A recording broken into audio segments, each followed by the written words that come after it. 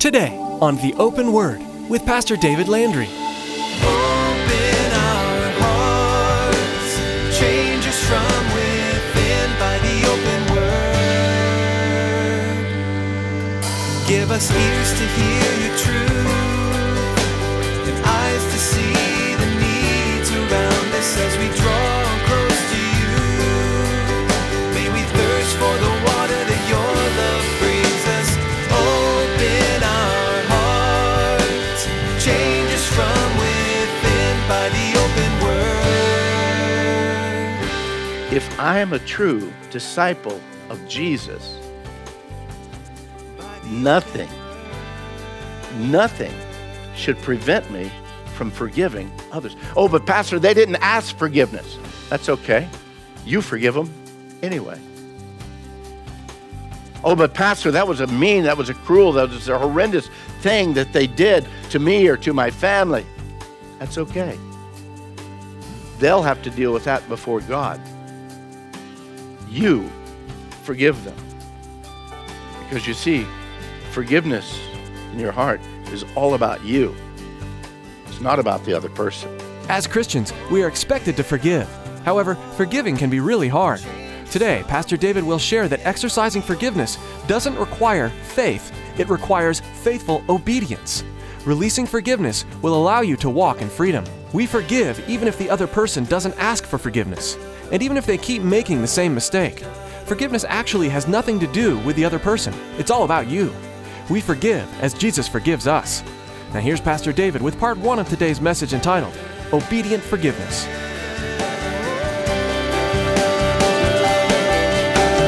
Open our hearts, change us from within by the open word.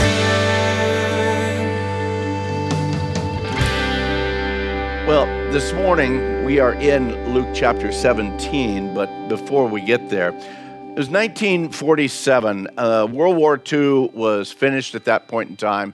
Cities, and in fact entire countries, had been nearly devastated, both throughout Europe as well as North Africa, as well as over in Asia. One of those countries that was damaged so greatly was the country of Germany. They lost the war. The country itself had gone through so much because of the war, because, again, the events of so many attacks upon the German countryside. It was in 1947 that Corrie ten Boom left her home in Holland, went back to Germany to teach the German people about God's forgiveness. It was a truth that they needed to hear. They needed to hear it because Germany at that point in time, it was bitter. It was a bombed out land. And she was one that, again, came and spoke to them the truth of what forgiveness is all about. And during her talk to them, she used an illustration that was very familiar to her, particularly a person from Holland. The idea and the thought of the sea is always close to mind. But again, that idea of God's forgiveness. And one of the things that she shared with the people there in Germany is when we confess our sins, she said, God casts them into the deepest ocean, gone forever.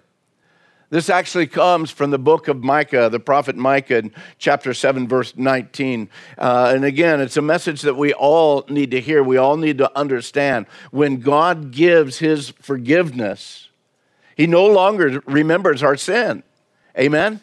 That is a powerful thing for you need to understand. Because again, the enemy of your soul is going to continually remind you of these things.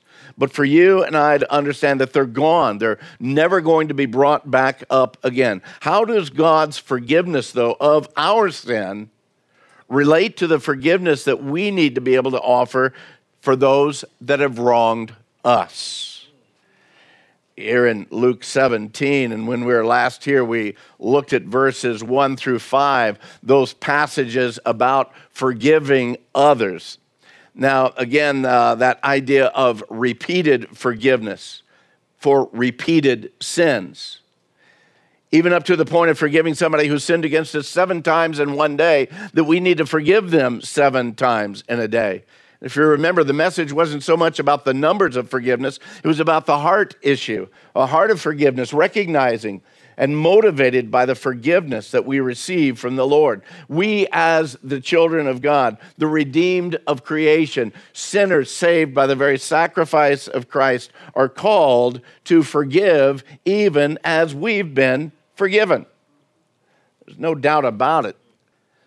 Is that a difficult task? Yeah, absolutely it is. Without the work of the Holy Spirit within our lives, I'd say it's nigh on impossible for us to be able to continually forgive that way. Our lives need to be totally changed. We need to be those to forgive even as we've been forgiven. So we read in verse 5 that the disciples here in chapter 17, verse 5, the apostles said to the Lord, "Increase our faith." Now, here in verse 6, where we're at this morning, Jesus gives what appears to be a pretty strange answer, or at least at first it appears that way. He says, "So the Lord said, if you have faith as a mustard seed, you can say to this mulberry tree, be pulled up by the roots and be planted in the sea, and it would obey you." Now, you need to understand here, Jesus is not concerned about trees. He's not concerned about underwater farming here, none of those issues. He was concerned about the condition of the disciples' hearts. And in essence, what Jesus was telling them is this. He's saying, in essence, forgiveness doesn't come from greater faith. Even if your faith is as small as a mustard seed, you have plenty enough faith. You simply need to exercise the faith that you have. Forgiveness of others by the believers, it's an expected thing. It's what we're called to do as believers. I want to share with you some information from an article written for Guidepost magazine back in 1972 by Corrie ten Boom, who was, of course, she was still living at that time. Otherwise, she wouldn't be able to write it. That's a crazy statement. She wrote to Guidepost magazine back in 72, and she writes these words. She says, "Forgiveness is an act of the will, and the will can function regardless of the temperature of the heart." That's pretty powerful when you think about it. An act of the will. But you know what? Even that statement really doesn't make much sense until you know the context in which she made it.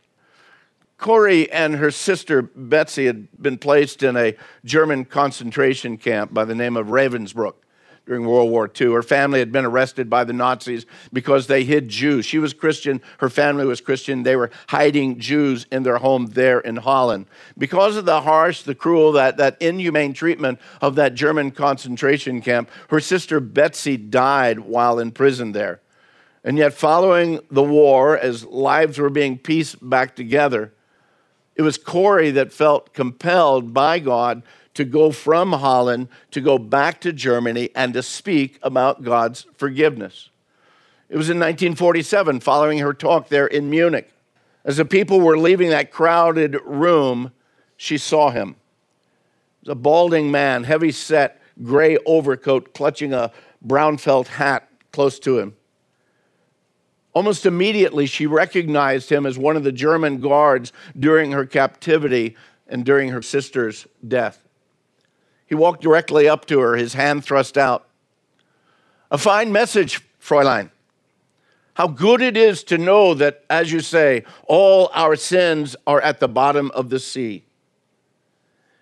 In ten Boom's own words, she writes this. "I, who had spoken so glibly of forgiveness, fumbled in my pocketbook rather than take his hand. He wouldn't remember me, of course. How could he remember one prisoner among those thousands of women? But I remembered him, the letter crop swinging from his belt. I was face to face with one of my captors, and my blood seemed to freeze. You mentioned Ravensbrück in your talk," he was saying. "I was a guard there." No, he didn't remember me. "Oh, but since that time," he went on, "I've become a Christian. I know that God has forgiven me for the cruel things that I did there. But I would like to hear it from your lips as well, Fräulein." And again, the hand came out. "Will you forgive me?" And I stood there. I, the one whose sins had been forgiven again and again, and I couldn't forgive. Betsy had died in that place. Could he erase her slow, terrible death simply for the asking? It couldn't have been many seconds that he stood there, his hand held out, but to me it seemed hours as I wrestled with the most difficult thing I'd ever had to do. But I had to do it. I knew that. The message that God forgives has a prior condition, that we forgive those who have injured us. If you don't forgive men their trespasses, Jesus says, neither will your Father in heaven forgive your trespasses. I knew it not only as a command of God, but as a daily experience, because since the end of the war, I had had a home in Holland for victims of the Nazi brutality. Those who were able to forgive their former enemies were able also to return to the outside world and rebuild their lives, no matter what the physical scars were. But those who nursed bitterness, they remained as invalids. It was as simple and as horrible as that. And still I stood there with the coldness clutching my heart. But forgiveness is not an emotion. I knew that too. Forgiveness is an act of the will, and the will can function regardless of the temperature of the heart. Help, I prayed silently. I can lift my hand, I can do that much. You supply the feeling. And so woodenly, even mechanically, I thrust my hand into the one stretched out to me. And as I did, an incredible thing took place. The current started in my shoulder, raced down my arm, and sprang into our joined hands. And then this healing warmth seems to flood my whole body, bringing tears to my eyes. I forgive you, brother, I cried, with all of my heart.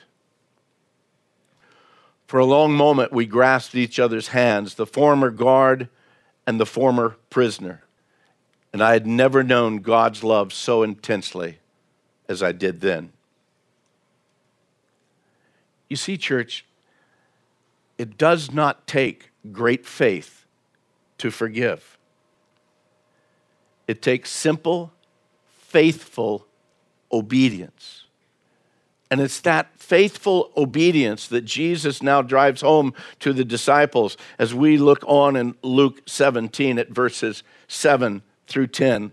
Look at this, if you would, beginning in verse 7.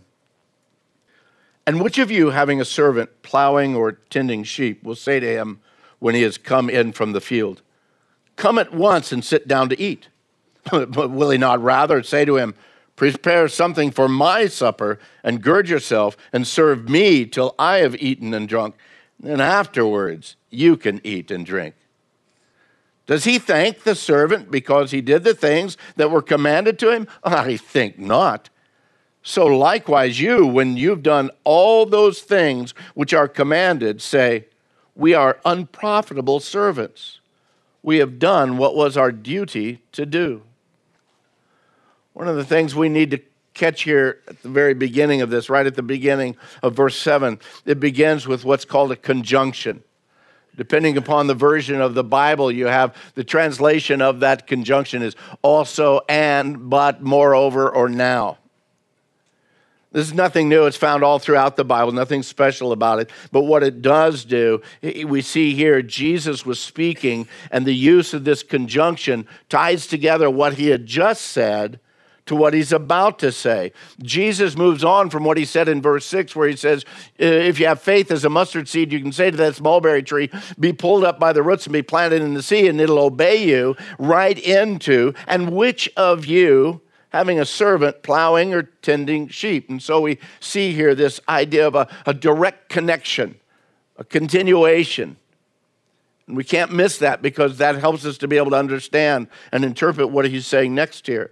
Jesus uses this illustration to be able to get the disciples to understand the point of this lesson. He speaks of a very common thing within their culture. Everyone would be familiar with what he's speaking about here, a master and a servant and the relationship between the two. They could make the full connection as he gives them the illustration. The servant he speaks about seems to be a pretty capable guy, able-bodied individual. He can work as a farmer and as a shepherd, or he can come in and cook the meal. Very useful servant. But Jesus begins this illustration by declaring something absolutely foreign to their understanding. This idea of the master serving the servant. The servant come in, the master say, hey, come sit down. I made dinner for you. No, that wouldn't happen. Can you imagine this ever happening, Jesus is saying? After the servant works out in the field, he comes in and the master has dinner all prepared and invites the servant to sit down and eat. Well, of course not. That's not how it works. When the servant comes in after working out in the field all day, the master is going to tell him, no, you hurry up and fix me something to eat. And then after I've eaten everything, then you can go ahead and find yourself something to eat. So then Jesus asks them a question. As a matter of fact, the question brings into focus the whole point of this illustration. Yes, that question. Do you think that after the servant does all that he's commanded to do, that the master is going to rise up and tell him, thank you? Well, Jesus answers his own question. He says, I don't think so. Serving the master was what was expected. You were meant to do that. You were called to do that.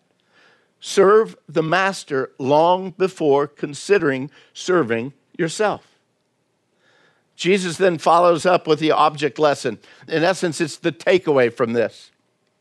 Verse 10, he says, so likewise, when you have done all those things which are commanded, say, we are unprofitable servants.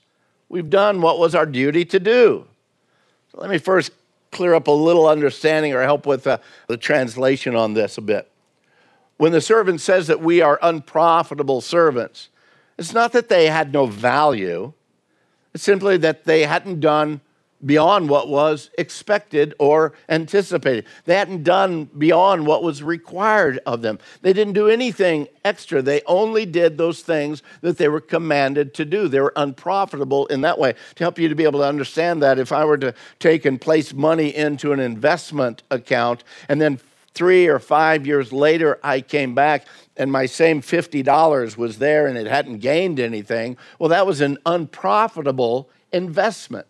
I didn't lose anything, but I didn't gain anything either. That's the idea. It's unprofitable. When you and I do all that the Lord, according to his word, has commanded us to do, when we forgive a brother or a sister 7 times a day because 7 wrongs were committed on that same day, or maybe, as another passage says, 70 times 7,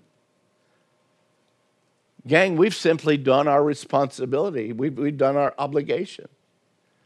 Within that, that's really when we start demonstrating the mind and the heart and the action of Jesus. But just doing that basic thing over and over throughout the scriptures. We're called to walk in obedience to the example that Christ has set before us, even when we don't feel like it. I don't know about you, but there's days when I don't feel like it. Okay, sometimes there's multiple times during a day that I don't feel like it. Because my own flesh gets in the way, I get wounded, I get upset, I get tired, I get frustrated, whatever it might be. But we are called to follow. Jesus told his disciples, and he tells us, for I've given you an example that you should do as I have done. Paul reminds us throughout the letters to the church, don't be conformed to this world, but be transformed by the renewing of your mind. Another passage in Ephesians, he says, be renewed in the spirit of your mind. So what is our mind to be? Well, Paul tells us in Philippians, let this mind be in you, which is in Christ Jesus. Peter himself tells us in 1 Peter chapter 2, he says, for to this you are called, because Christ also suffered for us, leaving us an example that you should what? Follow his steps. Follow his steps. Our forgiveness of others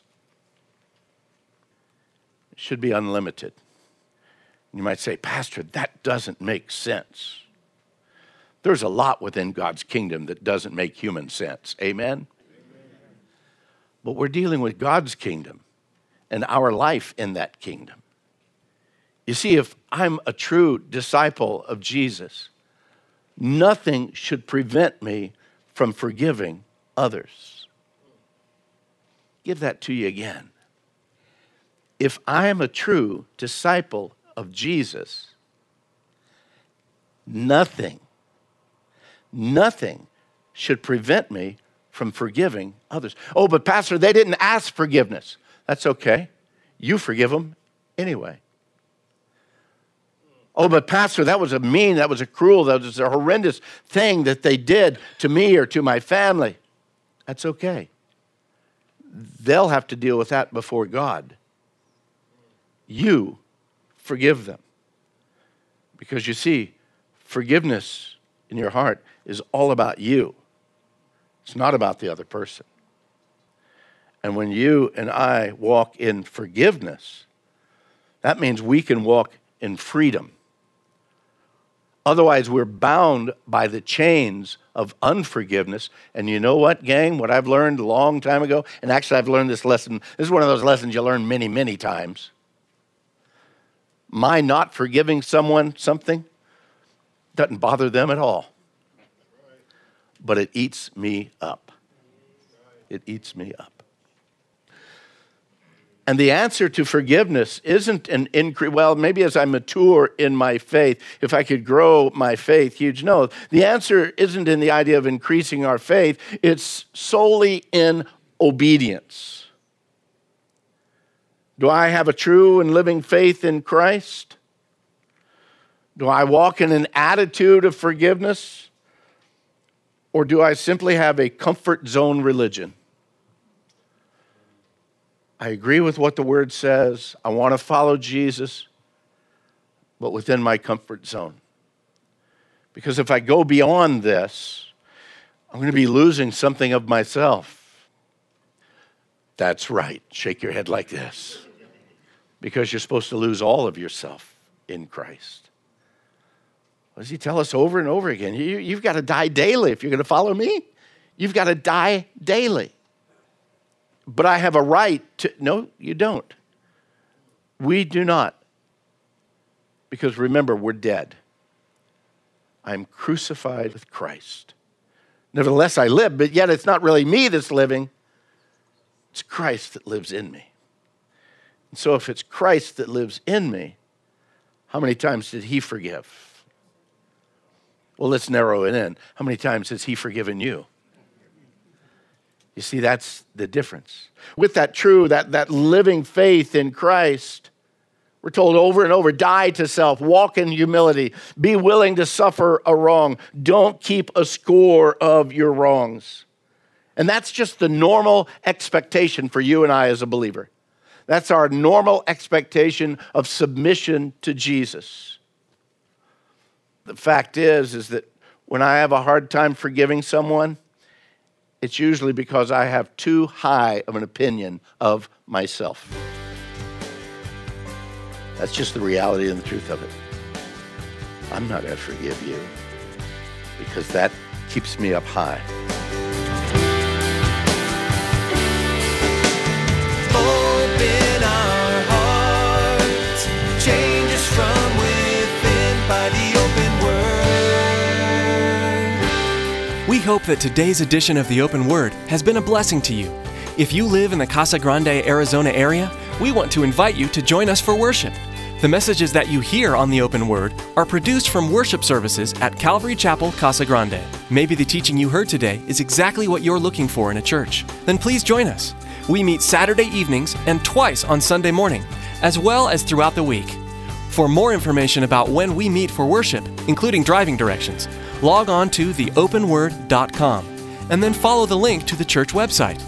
Now here's Tracy with some more important information about how you can help support The Open Word. Radio programs like The Open Word are wonderful tools that God uses to advance His kingdom here on earth. And as with any ministry, there are expenses involved. Today's broadcast was professionally produced, and God has given us a vision to see the open word expand into other parts of the world. Would you prayerfully consider financially supporting the open word? Log on to theopenword.com and simply click on the support option to help us continue to grow. Thanks, Tracy. From all of us here with the production team, we want to say thank you for tuning in, and may God richly bless you.